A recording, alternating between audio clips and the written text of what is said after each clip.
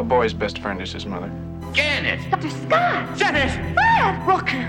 Oh, you're so cool, Brewster! I guess everyone's entitled to one good scare, huh? It was an asylum! And it was hell! 20 years of pure hell! Movies don't create psychos! Movies make psychos more creative! They're all gonna laugh at you! Hey, shouldn't you be folding towels somewhere, sniffing jock straps? Better give me those shoes. They're mine. Give them back to me.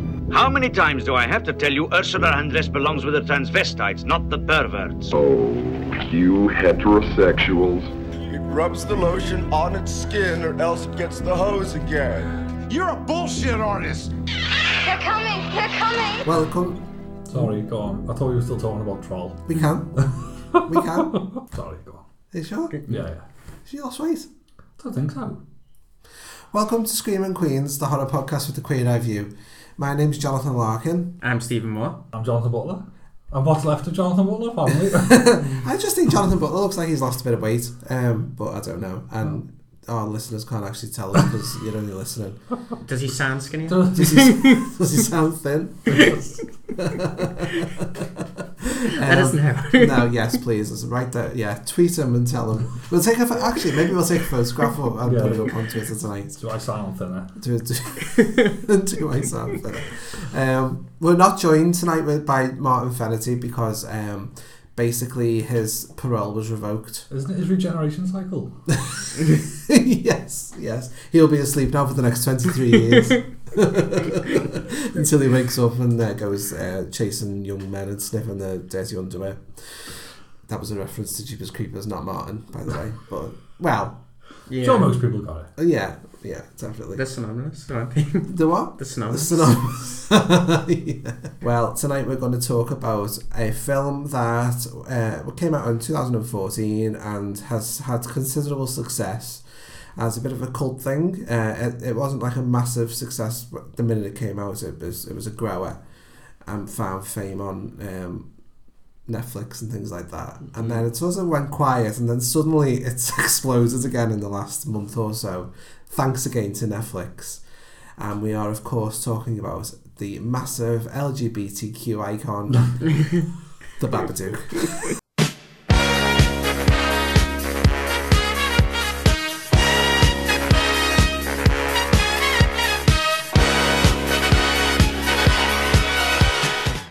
So, if you haven't seen it, the premise of The Babadook, it's about a single mum called Amelia, who is played by Essie Davis, and she has brought up a 6-year-old son alone after losing the dad in a car crash, which actually occurred when she was driving to the hospital to give birth to the son. So she's on her own with the boy in a very depressing grey house, and the boy's, you could say he's a bit Asperger's, autistic-y. Feel free to correct me, lambast me for everything I'm saying. And he basically is always having he's sort of obsessed with monsters and stuff, isn't he? He likes to build weapons. He's a crazy little kid. He's also played really well by Noah Wiseman, and he's a kid that you really feel for and you love. I did anyway. And then as things start to get worse, a supernatural element is added to the story when suddenly a pop-up book appears on Samuel's dressing table, and amongst all of his other children's books, and it's called Mr. Babadook, and it's about like a monster who's going to come knocking at your door and invade your home and all this sort of stuff. And lo and behold, once they've read the book, things start to get much more strange, and the Babadook, it looks like the Babadook could be real. So yeah, Stephen, I'm going to hand this one over to you for now because you wrote a very funny blog about the Babadook's sudden gay fame. Rise to gay fame. How did that happen? Well, we missed it happening, didn't we? Because we obviously have a group chat that we talk about everything. It just suddenly started popping up on all the news feeds, and we were very confused of where this had actually come from. Yeah. And I was just like, I was instantly into it and embraced it straight away because I was like, this is just absurd. But I had no concept of what it was doing. And it took me like Google searching for quite a bit before I realised what had happened. And good old Netflix. I'd done a little bit of a mess up and accidentally put The Babadook in the wrong section. So instead of appearing just in horror, it appeared into the LGBT film section. And then, obviously, gays being gays, we ran with it. And we made it something a bit more special than that. Yeah. Add a bit of RuPaul. Yeah. A douche. Yeah. And now a dildo as well, the Babadong. The Babadong. Commercially released Babadong. Is that definitely coming out? It apparently is. Wow. Which, yeah. It's very strange. I mean, it's sort of it's a symptom of the whole like meme culture, isn't it? Really, that people have just sort of gone with it, and everyone's being really clever, and some of the jokes have been hilarious. They are very funny. Can't hate a good meme. No, that's true. You've probably seen them floating around Twitter, and you've probably been scratching your head thinking, how on earth is the Babadook in any way an LGBTQIGHJKM icon in any way? But there are some queer readings of the film, aren't there? Yeah, but my queer reading... Right, let's hear your queer reading. Right, it's really far-fetched, but I still think it's actually credible. I think there's some things in there. So I think that you could say, in one way, that the film could be about the son being a gay character, and that it's all about his coming to terms with coming out and the mum not accepting it. So the mum constantly represses the situation and saying, why can't you just be normal? Why don't you fit in? And everyone rejects him and says he's weird and different and you don't like him for being different. Then when the Babadook appears, the Babadook is a literal closet onto there. On the nose. Yes, very we are on the making nose, yeah. closet moves. Yeah. So that is a manifestation of his homosexuality being suppressed within the closet, which then takes over. The mum kind of accepts it and learns to deal with it towards the end by the love of the son. Right, yeah. Bringing it back down to it. And then, because they accept it and you come to the subject, it's suppressed and it's fine. But they still don't let the rest of the world know yet. I think you can make a Babadook too, where he just comes out as flaming homosexual and the Babadook goes Brad. Yeah, I mean, I struggle a little bit with that because, like, he's like 6. It's like putting a sexuality onto a kid of that age. For me, I struggle a little bit with that. And I would never have come to this conclusion if I didn't want if someone hadn't put it there for me to then look for it. Yeah. Then I was like, okay, so I'm going to find something queer in this film, and I found it. Yeah, yeah. I think the rationale is quite good. Oh no, it is. And one of the funnier ones I saw was somebody saying, you know, how gays are supposed to invade a normal home and destroy it. And it was like, that's why the Babadook is a gay icon. That did make me laugh. Yeah. It sort of plays on a lot of the anxieties, doesn't it, of sort of straight-laced middle America to sort of say that. So that, what do you think, John? Did you see anything watching it this time? Honestly, no. I don't think it is. I think it is a genuine mistake. It is. It's a genuine mistake that people have run with it, and that's fair enough. Yeah. You know, if people are not fun with it, then that's fine. Yeah, definitely. I've got nothing against that. Yeah. I did think she might be a bit lesbianic now as well. The mum? Yeah. She just there's a scene where she's definitely not. Yeah, but then she watches she's flicking through the channels and that cheap pay-per-view porn comes up of a woman, and then the next scene is her masturbating in bed. I don't think I saw the pay-per-view porn of a woman. It's like a soft call. It's one of those like focus call number. 888. Oh, right. Oh. It's one of those things that you come up late at night when everyone else has gone to bed. Right, yeah. So let's be honest, I there's some gay things going on. Yeah. And then she goes to bed with the vibrator. Yeah, and possibly the most horrifying scene in anything. That was quite so uncomfortable. I found it really interesting though. Where does it go? Well, for me, I was like, just did. Well, for me, I found it interesting because I was thinking, as part of it saying that her sexuality is unleashing a little bit of evil and scariness in the house as well. Is that bringing the Babadook closer? See, I was thinking it's more about the child suppressing her sexuality. Yeah. Because he's interrupting it not only when she tries to have a boyfriend, but even when she's trying to please herself. He's still the one that comes in and ruins that moment for her. I think that's a big theme of the film, really. Yeah. There's loads of really good lines about it, which I'm probably jumping ahead of it, but it's like when she's arguing with her sister about it, it's like, I don't want to be around your son. I hate being around your son. I was like, don't you say that about my son? And she says, you hate being around your son, you know. Yeah. but you won't admit it to yourself. I think one of the things that's quite interesting about the film is that for the first, 20 minutes, half an hour, you kind of see the kid as being, the bad character. He's obviously got issues. He's annoying. He's deliberately loud and brass and horrible at times. And he's kind of painted as this, maybe it's going to be something to do with his manifestations that brings the monster on. But then as the story progresses and it goes more down, you realise the Babadook is more to do with the mother than the son. And the son is actually the saviour in the story. He is, yeah. And it kind of flips your expectations from the beginning to the end of the film. It's not an evil kid story. And I must say, I did see it differently this time, because this is the second time I've watched it. I don't know whether it was just my frame of mind or what, but I found it much more depressing this time than the first time I watched it. I found it... There were bits of it that I thought were a genuinely hard watch. I found it a bit of a struggle in parts. It's not enjoyable. It's not, is it? Fun. Yeah, I think it's a really great movie.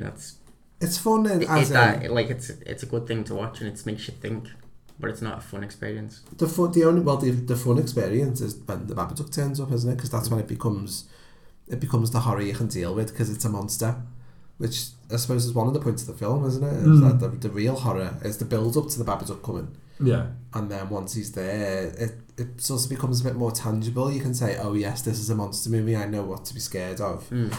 And I also know that's not really real, so it's not quite as disturbing as, say, a mother going through a very slow breakdown and a boy who's got really serious emotional problems, who's being bullied and misunderstood, and the Babadook's easy, really. And certain characters in it are really bad. I think the most evil character in the entire film is the sister. Claire, is it? Bitch. Yeah, she's horrible. Horrible person. Yeah. And that's why I really enjoyed the scene where the mum just gives those middle class white bitches a proper scene too. Yeah. It's just amazing. She just says what everyone's thinking. Yeah. Oh, you didn't have time to go to gym. Yeah, that must be a real drag. Did you notice they were all dressed? So all the yummy mummies. So in this scene, so you've got Amelia and Samuel who they exist in their own little bubbles, and it's just those two. They're locked together really. And so Amelia's sister Claire is very much a more successful middle class yummy mummy type who's got a little group of friends. Yoga classes and stuff like that. Classes. And a princess party for adults. Yeah, and they're just the most awful people in the fucking world. The people you never want to be stuck in a lift with. They're just so self-righteous and arrogant and look down the nose at everyone who doesn't conform to their drab fucking uniform. And speaking of uniform, they're all wearing blacks and greys. Did you notice? They're all really muted colours. I think the house has all that as well. I think if you look at a lot of the scenes in the house occur on the staircase or the hall, and it's all greys. I think most of the rooms, in fact, I think the front room is all shades of blue. When those the child protective services people come and they sit in the room and it's all different shades of blue, and the staircase is all greys and just monochrome. It's really good. It looks really good, I think. It's sort of designed to make you feel a bit depressed, isn't it? Yeah, it's got an expressionist vibe, I think, as well. So. Yeah. There's definitely that, and I think the only one scene that seems to have a little bit more colour is when she spends that afternoon when she gets off from work early and she goes to get an ice cream, and everything's a little bit brighter and softer focused than the rest of the film, and I'm just thinking that's one little moment of happiness in this entire film before she goes back to scared in the kid about the Babadook. Yeah. Well, that's it. The house has become a prison, basically, hasn't it? Yeah. I did especially enjoy the scene when the little girl gets pushed out the tree. Yeah, and I wanted to talk about that's Ruby, isn't it? So did she deserve it? Yes. Well, I thought she deserved to fall out of the tree and land on a picket fence and be impaled. That's what I wanted to see happen to that child. No, because that was vicious. That was the first time where you were you felt sorry for the son. Well, I felt sorry. I don't know, because I felt really. I was just you're just a cow. Her nose is broken in 2 places. She's going to need surgery. I'll pay for everything. Can't even pay your own bills. Look, I really have to go. Claire, I think someone is stalking me and Samuel. What? A book turned up at our place. I threw it away, but somebody glued it back together and put it on our doorstep. Amelia, I just can't help you right now. I don't expect you to help. I just want to... If you're that worried, you should go to the police. I've got to go.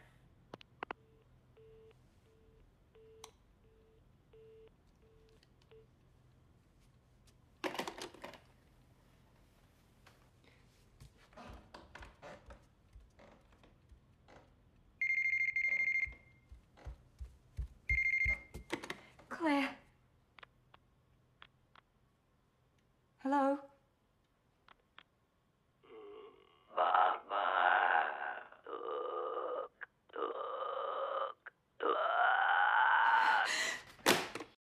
I felt sorry for him from the beginning, even when he was kicking off in the back of the car and stuff. I just felt like, I just really felt for him because he's just such a misunderstood kid. I felt for her more, the mum, having to deal with him. But yeah, I would say as you. I switched. I kind of at the start you think the kid's just a little cunt. You know, he's a little he's a little bastard. But then when you like, when it emerges kind of what the story is, and you realise the mum is the one who's caused it basically, and then you start to feel sorry for the kid then, and you're like, it's her inability to deal with things. Why do you think the mum's caused it? It's her mum's. It's the mum's inability to deal with the death of her husband. Basically, it's 7 years of grief that she hasn't been able to express, and she's repressed it, and she's forced it onto her kids basically. I think it's more than that, and it's something that I've not really seen when I've read other reviews of it, because I've always looked for it, because my interpretation of the film seems to be slightly different to everyone else's, because they all talk about her depression and not moving on, but I think there's a serious case of postnatal depression, like actual. I think she blames the son specifically for the death of her. Yeah, well that's it. That's definitely part of it, because every time she sees her son, all she sees. That's why they don't celebrate his birthday on his actual birthday, because that's the day her husband died. The kid's never been allowed a birthday, has he? And it's because she still loves her husband more than she loves the kid. Yeah, and that's why she struggles to get close to him. Like, he hugs and she pushes him away. All of the moments of closeness.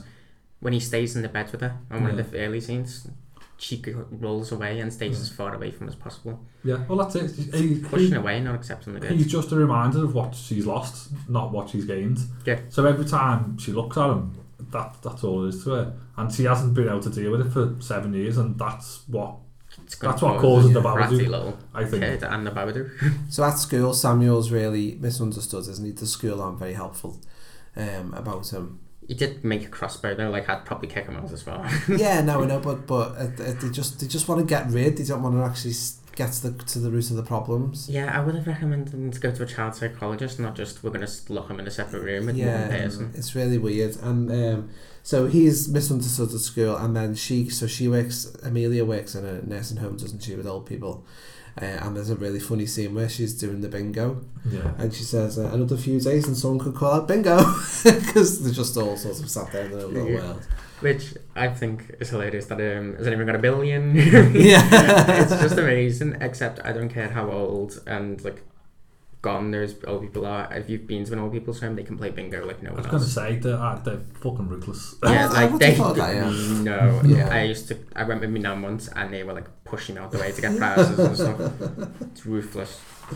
Don't go to Mecca, is all I'm saying. That's the horror story. I've been to bingo with my nan, and it's when they're all doing like 5 different sheets at the same time. You can barely keep up with one. I know. And if you win and you don't normally go, then you're all snarly. Yeah. And if you don't share with the person you're with, if you go with 2 nans used to go, and if one of them would win, they'd have to give the other half, and it caused so many problems. So I had a question.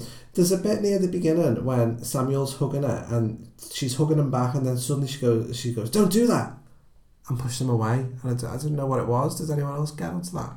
I think it was because he kiss her on the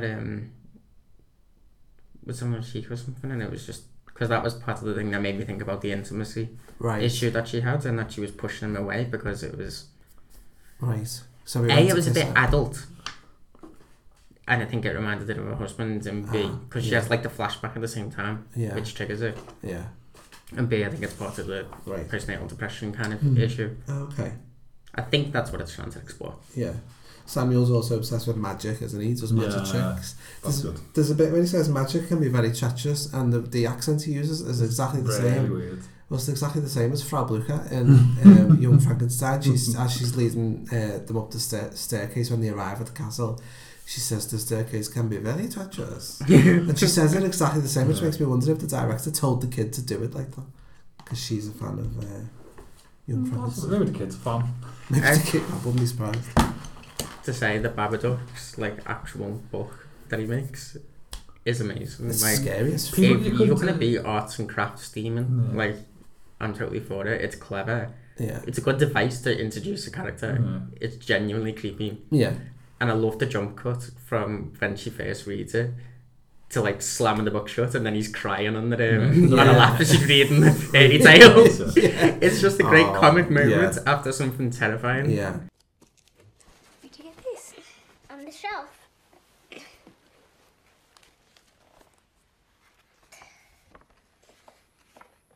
If it's in a word or it's in a look, you can't get rid of the Babadook.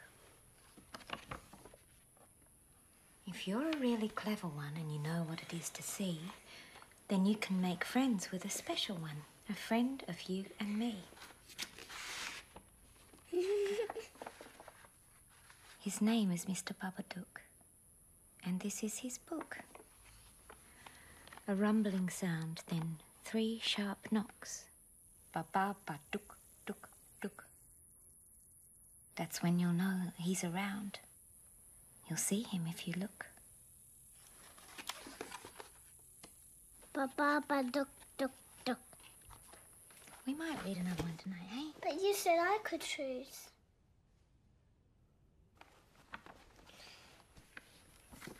This is what he wears on top. He's funny, don't you think? See him in your room at night. Mum, does it hurt the boy? Mum, does it live under the bed? Mum? Mummy! Mummy! How sweet were they, son? Telling of the happiness and loveliness that lay at the bottom of the ocean, and entreating the sailors not to be afraid. There's quite a few good funny bits, I think, when the social service people turn up. Goes, how are you doing today? Their little fella goes, I'm a bit tired from all the drugs. Oh yeah. And they're just looking as if to say, I did totally forget about the cockroaches as well. No. That was I like, know how much you love cockroaches. Yeah, that should have come with the trigger warning for me. Yeah, as well as another one, I can't even remember what the line before it is. He's naughty about something and he says, where did you get that from? Oh, we got it off the internet. And she just says, that's the end of the internet then. As if the internet's over. Yeah, he buys the bangers. That's it, yeah, the so bangers. You can throw her on the floor. Says, where did you get them from? See, I told you he was gay, he was being dramatic. Okay, yeah, fair enough. Does have a sparkly cape as well? Yeah, exactly. That's very true. That is very true. This is how we all started off. There's the bit where he says, why don't people like me? It breaks my heart a little bit. Yeah. I think that's why I feel sorry for him. I just think, I think we all know what it's like to be the different kid. Yeah. None of us were like little fuckers like he is, but you know, I think you can identify with that guy. I think he's really annoying and you wind you up, but you know it's not his fault and you just kind of feel sorry for him, but at the same time it's like, oh my god, shut up. Yeah, I do think it's the mum's fault. She's repressed her feelings for so long, she's just transferred it onto a kid, basically. Yeah. So he's fucked up because she's fucked up and hasn't dealt with it. She keeps the basement as like a shrine, doesn't she? It's like you can't go down there, and all the dad stuff's in the basement. All the dad stuff's just there, untouched. So I think that's what it is. Yeah, and then the Babadook kind of become... skipping towards the end. Well, the dad is the sort of monster in the basement, isn't he? Because the monster is her grief. Yeah. So that's what I think it is. He's the beast in the cellar, isn't he? Yeah. So to speak, that's what she's keeping down there, and then that becomes something literal at the end, doesn't it? Yeah, and it's kind of weird, but I think that's saying you can't... Things like that, grief and depression and stuff, that's not something you can ignore. You can't... If you trample on your feelings for 7 years, bad shit's going to happen. Yeah. You need to deal with things. Yeah. It's about... I think it's as much about a mental health problem as it is, you know... It's a film about mental health as much as it's a horror film. Yeah, definitely. I think more so. I think everything is just... There's so much to read into in this film, and like, I like the fact that it's still ambiguous. Like the ending, everything about it is ambiguous, and you can kind of take your own and pick your own little points that you think it's more about this. I think it's more about this. And I pick more. And none of it's wrong. I pick more up on the second viewing as well, so that's the sign of a good film, isn't it? When you can go back and see something in there that you didn't see in the first place. There's always something new to discover. So when the Babadook finally starts to manifest as a monster, it is really scary, isn't it? Yeah, it's creepy. When's the first time she sees it? Is it in? It's over the bed, isn't it? No, it's she sees in the police station. She goes to the police station and he's hanging on the the coat hook with the fingers hanging out. I'm doing the actions now, listeners. By the way, you can't see that, but it's very, very accurate. She sees him there, and then when she's doing the dishes and she looks into the next door neighbour's window and he's stood behind him, very Michael Myers. The design of the Babadook very good. It reminds me a little bit. It's like a League of Gentlemen almost. It's like Papa Lazarou. It reminds me a little bit of Papa Lazarou with his top hat and his weird face. And the Judder Man reminds me of the Judder Man as well, just the way he moves and stuff. It is interesting. I didn't spot it the first time. I've seen it a few times, in fact, and I didn't spot it any of the first times. So, the mum, when she talks about what her job is, she writes kids' books. The mum? Yeah. Oh, because she says you're a writer. So I mainly write kids' books. Right. So she wrote the book. She's made the book herself. Oh, that's creepy as fuck. That's good. Does she write the Babadook? I don't see that because I've seen that.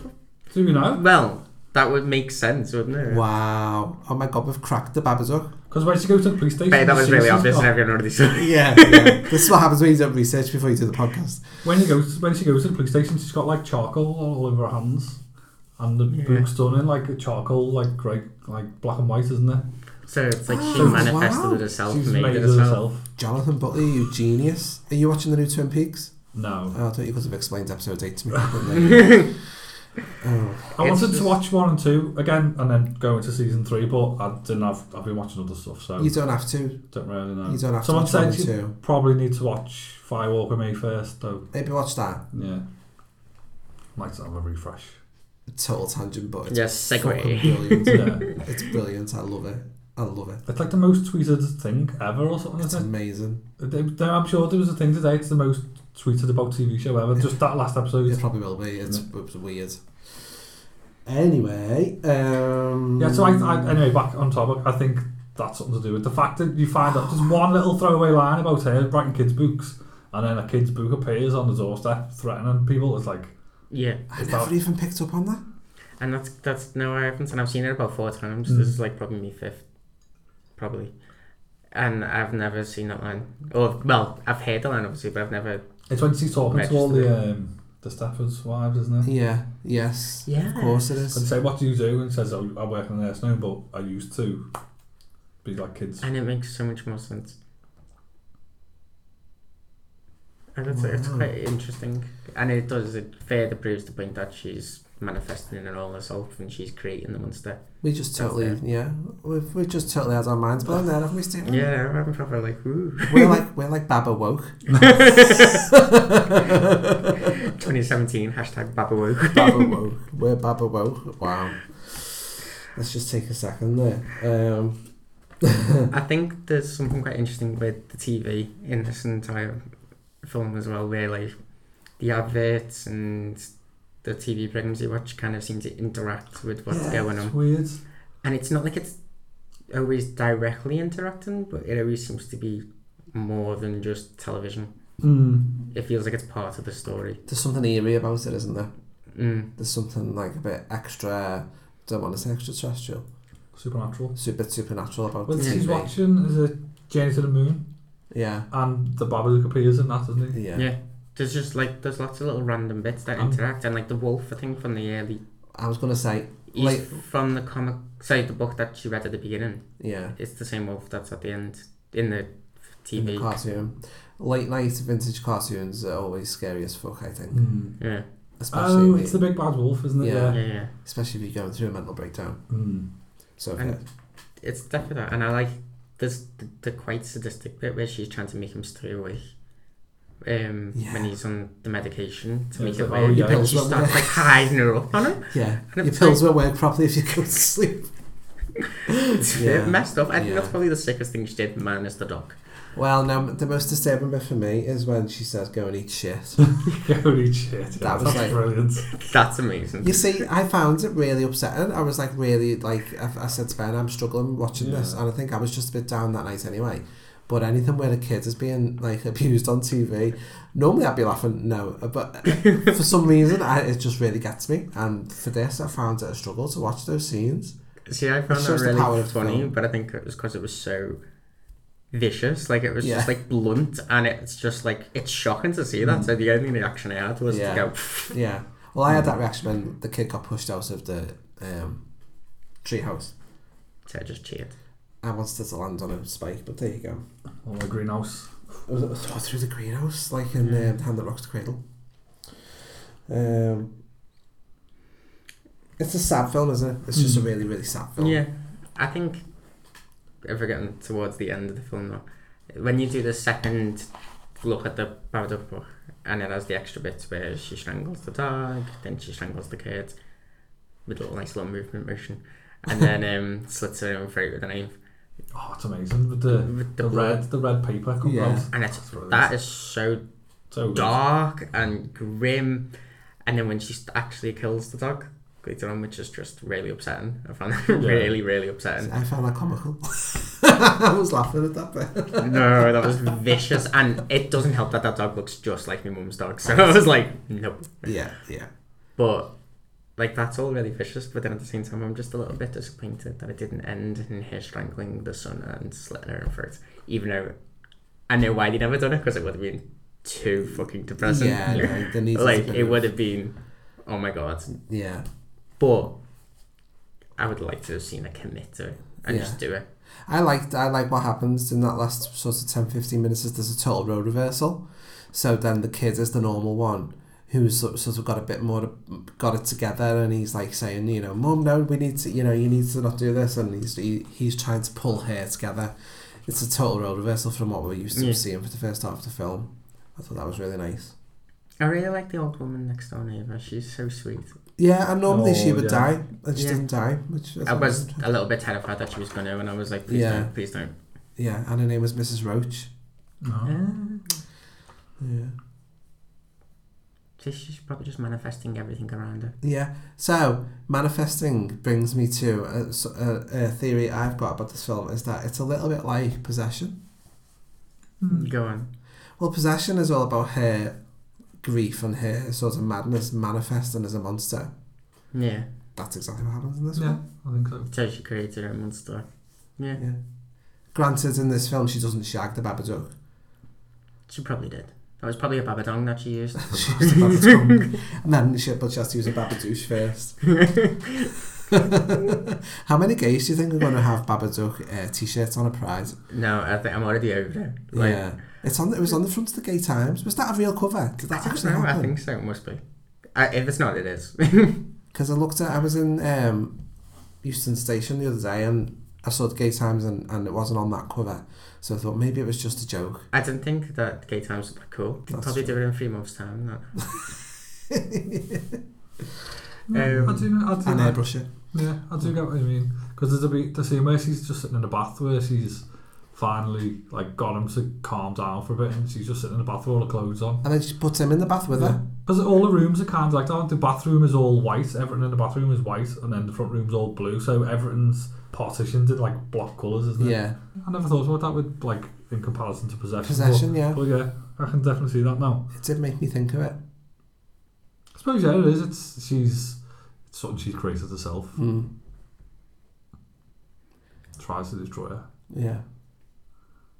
So then they trap the monster in the basement. So basically what they're saying is you can never escape from the grief and the depression, but you can get it under control. Yeah, and talk about it and deal with it. Yeah. And feed it worms. And feed it worms, yeah. Worms. If in doubt, eat worms. Yeah.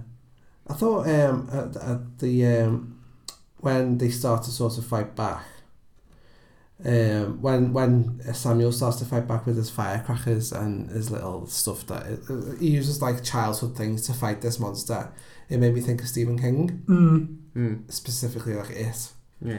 Yeah, he has a little crossbow with a dart, doesn't he? Yeah, it took me back to that. Yeah, the catapult with a ball. Yeah. That's clever. Yeah. He's far too... See, I don't think he actually does have like what's anything, but he kind of feels like that because he feels like he obsesses over the magic and the things he's building, whilst being socially awkward. But I do think it's all here important, like imposing that on him, as opposed to him actually having a mental health. And then he's just brought up weird. By the time we get to the end, They do seem happier, don't they? They seem in a happier place. Things But are it's brighter. still, it's not perfect as well, which is nice. So it's not like a fairy tale ending, but you can see that they're moving on, which is, I think you do need that sort of get up.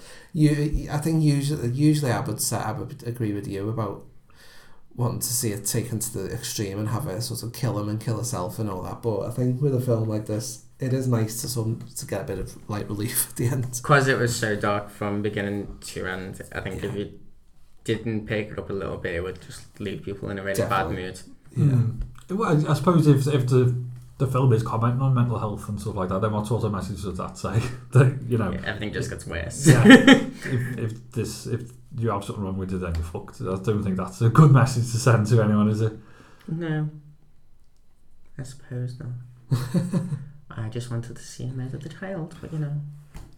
So yeah, it got a really good response anyway. People loved it when it first came out, and I saw it on the pictures when it came out. Yeah, and it was a female director, which we forgot to mention, but I think it's very important. And somebody told me as well, I can't remember who it was, but someone who's in the industry told me that she, what's the actress name, Essie Davis, was like very, very close to being nominated for an Oscar.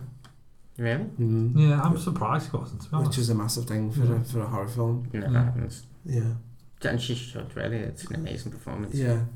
She is good because she's also convincing as the sort of with the grief, the vulnerability, but then when she flips and she becomes, possessed by the Babadook sort of thing, she's really convincing then as well. She's terrifying. Yeah, I don't break from the character at all. I believe every step. Yeah. The scene where she glides, it's really creepy. That where she just you don't see her walking. She just glides towards him when she's possessed. Yeah. It's creepy. Yeah, but got a really good response, and apparently William Friedkin, in responding to it, he tweeted, "Psycho, Alien, Diabolique, and now the Babadook." Mm-hmm. He says, "I've never seen a more terrifying film. It will scare the hell out of you as it did me." So yeah, I think it's one of those films. It sort of had such a good response in the first place, even though I think it was a bit of a slow build in terms of its success. Yeah, I think the best films are like that, aren't they? They don't make the biggest impact, but then its popularity grows over years. Stuff like The Thing. The Thing wasn't really a popular film when it first came out. It opened the same week as E.T., so hardly anyone ever saw it, and then it's just on home video and stuff. It's just turned into a cult film. And with streaming services, I've made this into something that's. I think Blade Runner, even something like Star Wars, the reviews for Star Wars were, it's alright, but and then it just exploded. Well, Halloween was a slow burn, wasn't it, as well? It's modern day, kind of, video shop thing where you'd rent something and go and tell your friends that they need to rent it. This is now we watch it on Netflix, and then say you need to watch it. It's on Netflix. Yeah, that's and true. then everyone runs off and does it. And then it slowly became a thing, and I think there's not many people that you can go in the streets and say, "Oh, have you seen the Babadook?" And most people would probably say, "Yeah." Most of them probably watched it on Netflix or something, not went up to the cinema or bought it. I can't remember when I first saw it. It wasn't on the pictures though. I think I saw it on DVD. I streamed it. Not off Netflix. I streamed it before it was on Netflix because I'd read about it. Streamed it illegally? Maybe. Lock that boy up. What was you get here for that? Oh yes. Babadook, duck, duck. Oh no, she Baba don't. So that's our take on it. We don't. I personally think the whole gay thing is a load of bullshit, but it's fun. It was fun while it lasted.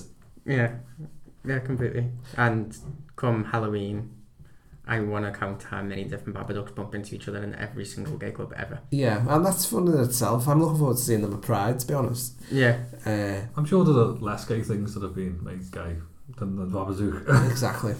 Yeah. We know how to reach. The gays know how to reach. But what's left is a sort of a classic in the making, I think. And it's a truly scary film, truly disturbing.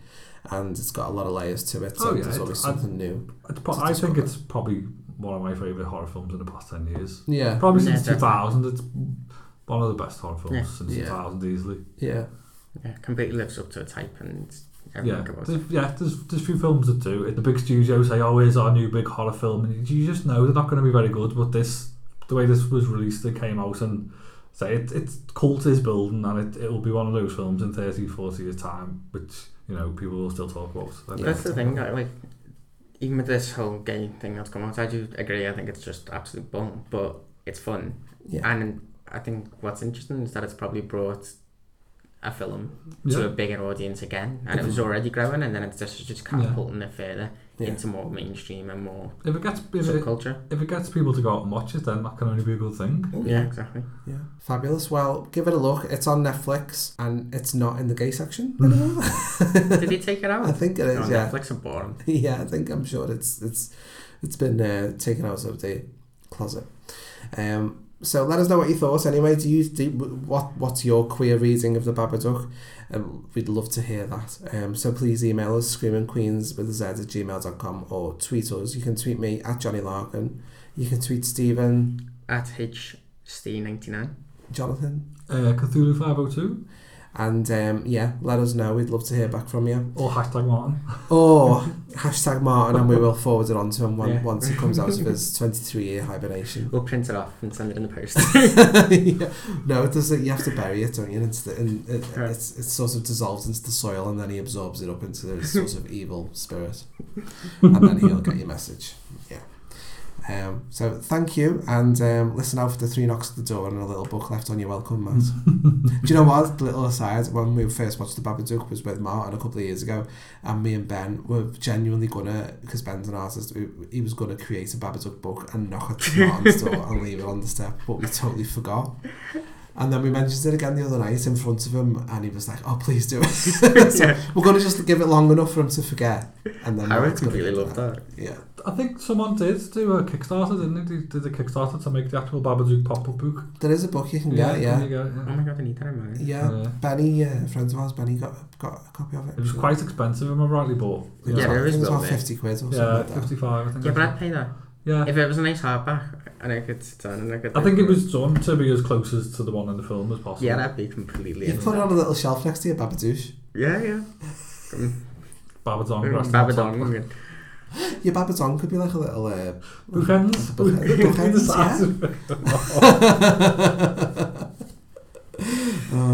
We're not getting any payments for these products. We're not product placements, just so you know. No, but if somebody does want to, we'll gladly available.